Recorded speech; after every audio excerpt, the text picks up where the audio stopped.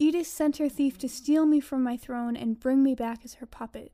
I think Edis does not understand my attachment to my allies, the Medes. She carefully did not look at Nehuzresh. Her voice was hard. She leaned forward in her seat, the fabric of her long skirts bunched in her hands as if she were holding the prisoner's attention with them. When he thought I was safely distant from any rescue, her thief proposed life or death to me and let me choose my fate. I am in my own Megaron and have an answer to the thief's proposal.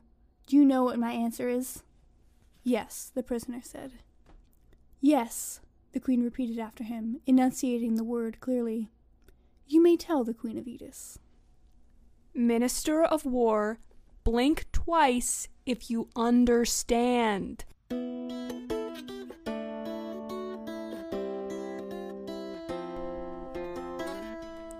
I'm Noelle. And I'm Caitlin. And this is the Attolian Archives, your Queen's Thief reread podcast to get you through the wait for Return of the Thief. It's July 14th, 2019. This week we're discussing The Queen of Attolia, Chapter 17, in which Attolia, Moira, and Nehuzresh are all up to something while Eugenides despairs in the mud. This chapter is the reason that this story will never be adapted for the screen. Because what age group would a film or television adaptation of these books be aimed at? Mature adults. Mature adults! But the books, when this book was published, it was marketed at the 8 to 12 age range. Middle grades, my friend, which I know we've talked about before. This back half of this book in particular is where it starts to get really intense. There's very personal violence in this chapter. And there's also mass violence. There are bodies hanging from the walls of the Megaron. Maybe the thief would not be rated R, but the rest of it. And it's interesting that what would be considered inappropriate for children on the screen is not considered inappropriate for children in a book. Right. It's all right to instruct a child to imagine a dead body hanging from some parapets, but you can't show it to them. I guess the idea is that a child is not able to accurately imagine how gruesome that would look. Could be.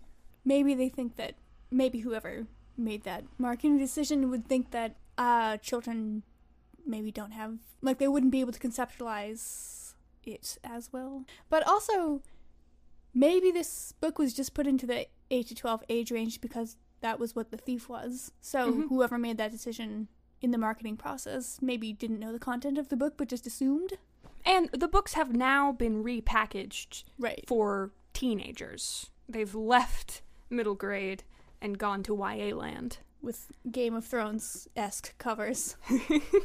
Really trying to capitalize on that as much as they possibly can. Yes. Just some examples of the violence in this chapter. The two soldiers that Eugenides is chained to stop him from escaping, they offer to jump off a cliff with him and sacrifice their lives so that he doesn't have to die by inches. Yeah, so that he can have a quick death. Mm-hmm. And then later, Jen's own father attempts to strangle him out of mercy, which is an image that has never left my mind. Yeah. And I'm sure has never left his mind, or Jen's mind, or Attolia's mind. We haven't seen a whole lot of Attolia and the Minister of War's dynamic after this incident, shall we call it? And I'm very curious about it. Yeah, I want to see, like, I think I remember in the negotiations coming up in a few chapters, I mean, well, maybe we shouldn't get too far ahead of ourselves, but we don't see anything in The King of Attolia with the two of them, do we? He's there, and he's with... Wait, no, never mind, I'm wrong. I think he's not even in that one, but he is in Conspiracy of Kings. Mm-hmm. But we never see him with Attolia, I don't think. We're always very distant from his internal life. Yeah, all we got is the external. And his we're extra distant from his actions here because he's made himself anonymous. When she calls the Minister of War over and just picks him as a messenger, she asks, "You are a soldier?" And he says, "I am, Your Majesty." And she says, "You don't seem to have risen far for your years." And he says, "Maybe I'm not ambitious." And she says, "Maybe you should drink less." The man narrowed his eyes at the insult, but didn't contest the implication that he was a drunk. What is that about? Is she trying to, like, what I can think of is she trying to throw Nahuzaresh off the scent by that comment? I think that when she says, "You don't seem to have risen far for your years," she's attempting to communicate to him that she knows what's up. Oh, okay. And then the other end of that is to take it back into what she wants everybody else to think. Yeah, she can't be on chummy terms with enemies. Yeah, in Nahuzaresh's eyes. And that is like, it's a non sequitur in relation to this coded conversation that she's having with the Minister of War, but it makes sense to Nahuzaresh. And there's like a constant bit of light footwork in this whole conversation. Yeah. Where she's like, here's what I really mean, and here's the diversion. Here's what I really mean, and here's the diversion. And it makes me wonder, I mean, the whole back half of this book is new all over again to me. Mm-hmm. And so I don't know at this point if he's fully understanding what she's trying to tell him. Because he did just get kicked in the head. Yeah. Really hard. Her narration is full of ambiguity. Like, the prisoner just stared at her dully and she couldn't be sure how much he understood. And so, like, she's really doubtful, is any of this getting to him. And she wonders, what did Eugenides say to him in the few minutes they had before he was pulled out? Mm-hmm.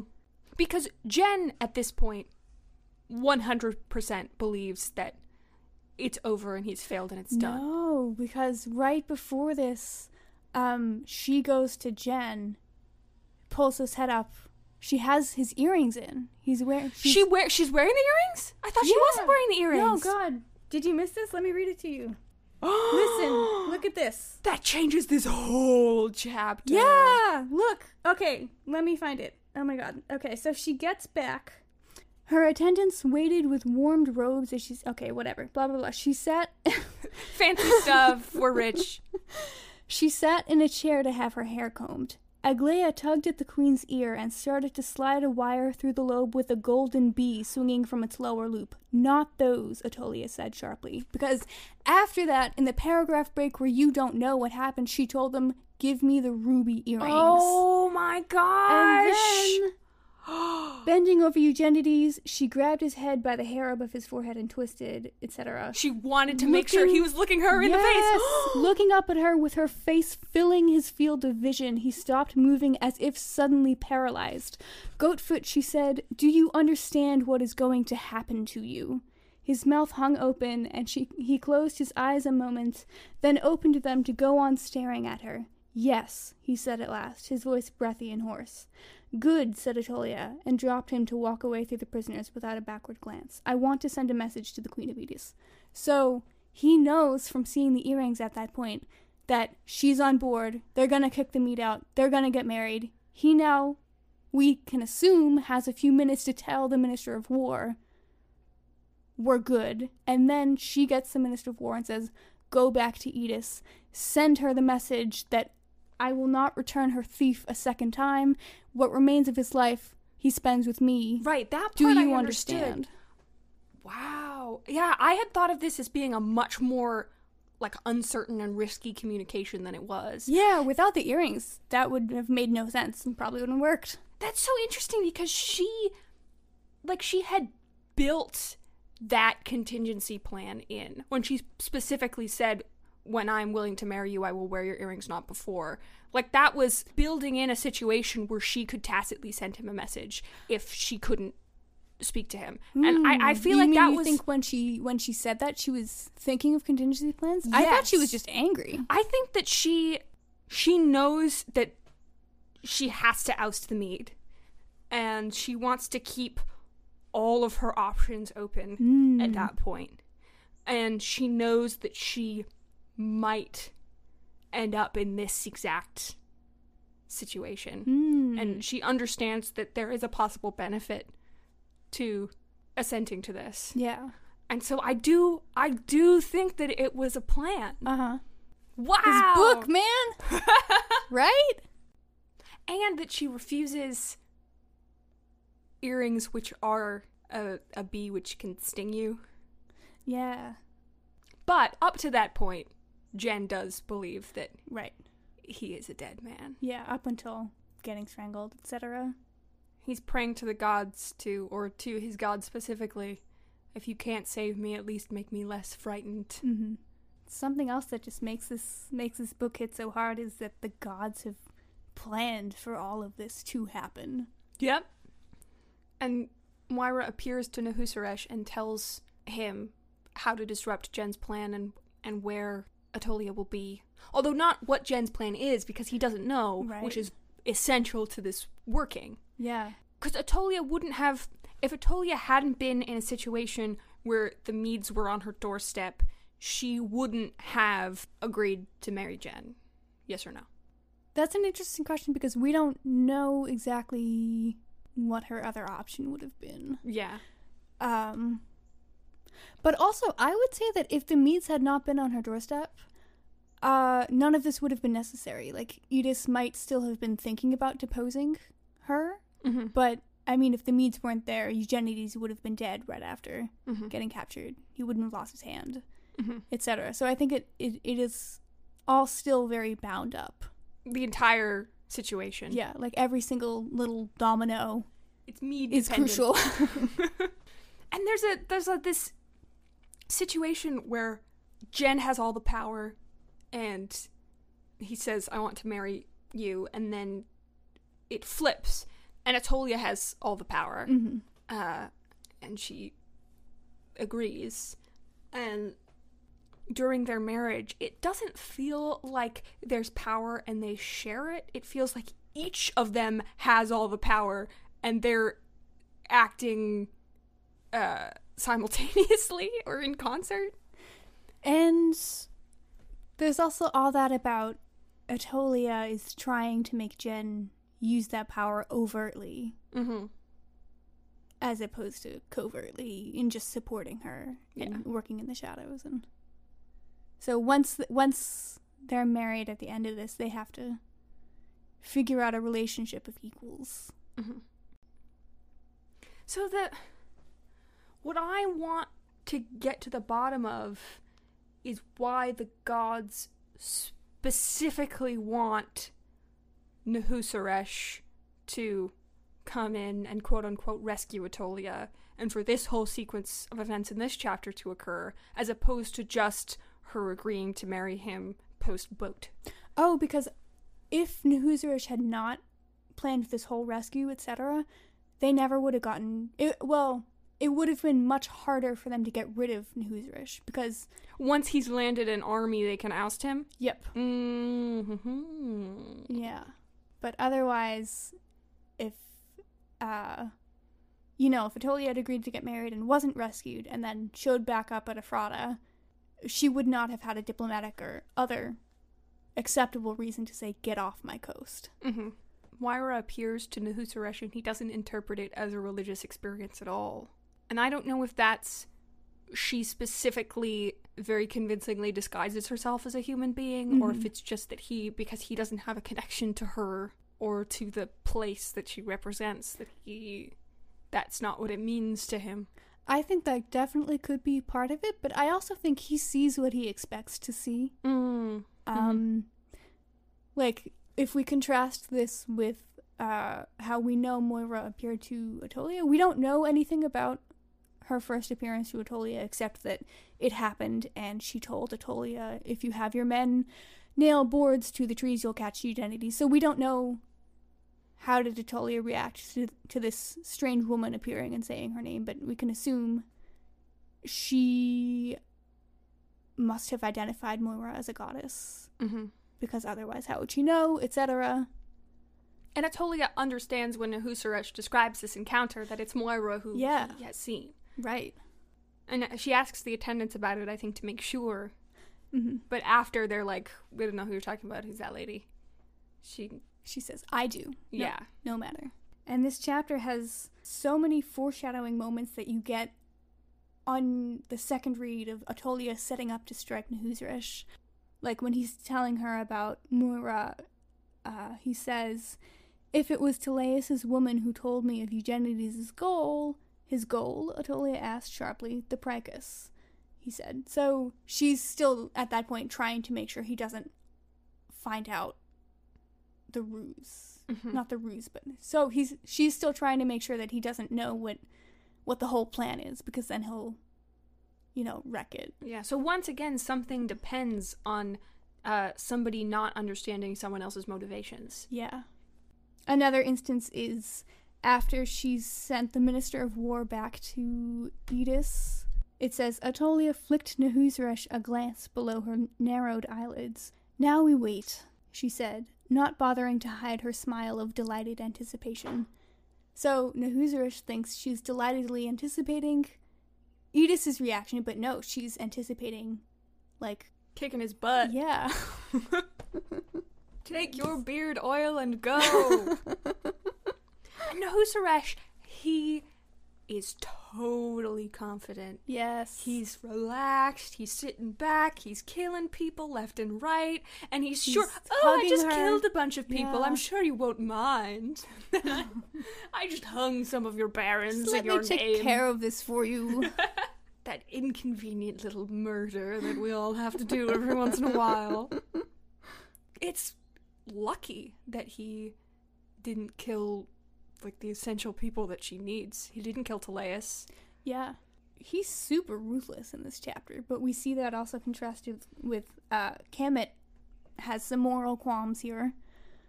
Or at least it's implied that maybe he is. Yeah, not qualms, but it's implied that he's not, fully on the same page with Nahusresh, mm-hmm. which has already been in the book, but it says that,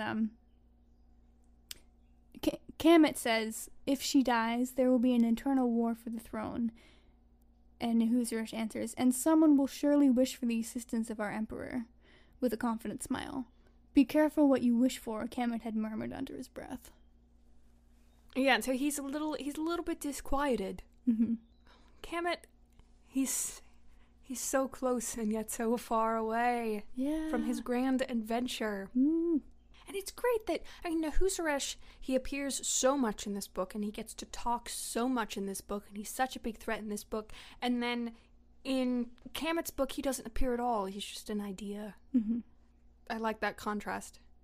Yeah, in that book, you see him solely through his effect on Kemet. Yeah. And what he's done to Kemet, how he's molded Kemet as a person. Whereas in this book, there's Nahusresh, and he has a secretary who's a slave, and the power dynamic is implied, but it's just sort of a thing that's there, a little world-building thing. And then in Thick as Thieves, that's reversed, and we get to see Kemet's internal life. Yeah.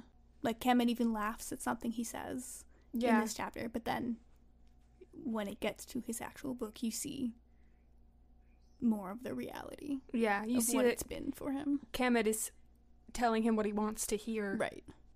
Another thing that's mentioned in this book is Nahusresh talks about what will happen if Attolia dies and why it doesn't benefit Edis to kill her. And he says, her titular heir is not fond of the mead, but he would not hold the throne long. So, who's that? Yeah.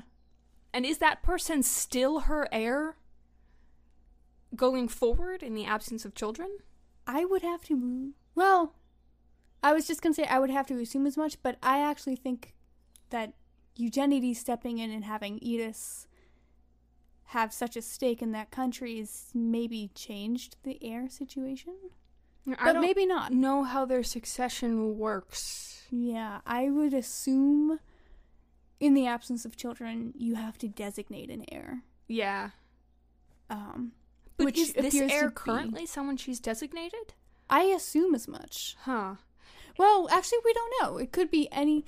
Yes, actually, I think we can infer as much because let's say that... So, we know... If the throne would automatically go to the nearest male relative, it could be like a cousin would be her titular heir. But she was able to inherit. But I think that was less because the succession... I mean, yes, what was I going to say? Yes, she wasn't able to inherit, but she was going to have a husband. Mm-hmm. And then I've kind of been thinking that the only reason she kept her throne without a husband was because she was such a threat. Because, the cousin would not have been able to seize the throne from her. Mm-hmm. But maybe otherwise, maybe the throne would have gone to the cousin? I don't know. I'm interested. We should ask Megan at the Reddit AMA in the fall. Yeah, we have an ever-expanding list of things to ask her at the Reddit AMA. What is she going to say to anyone during that, though? Yeah, is she just going to copy and paste not telling into the box over and over? I would not put that past her. I'm excited to see. Moira disguises herself as one of Attolia's attendants in recognizable dark robes that they wear. So you pointed out to me that this kind of means they wear uniforms, which is just funny. Yeah. This must mean that they're meant to be recognized on sight. Yeah. They're her backup dancers. Also that he sort of glimpsed her true form out of the corner of his eye. Yeah. That's also fun. That's chapter 17. Next week, Attolia does some diplomacy in her own name in my probably favorite scene of this entire series. Oh, it's so satisfying. I'm so pumped. Send us your comments, questions, and thoughts. Chime in at attolianarchives.tumblr.com.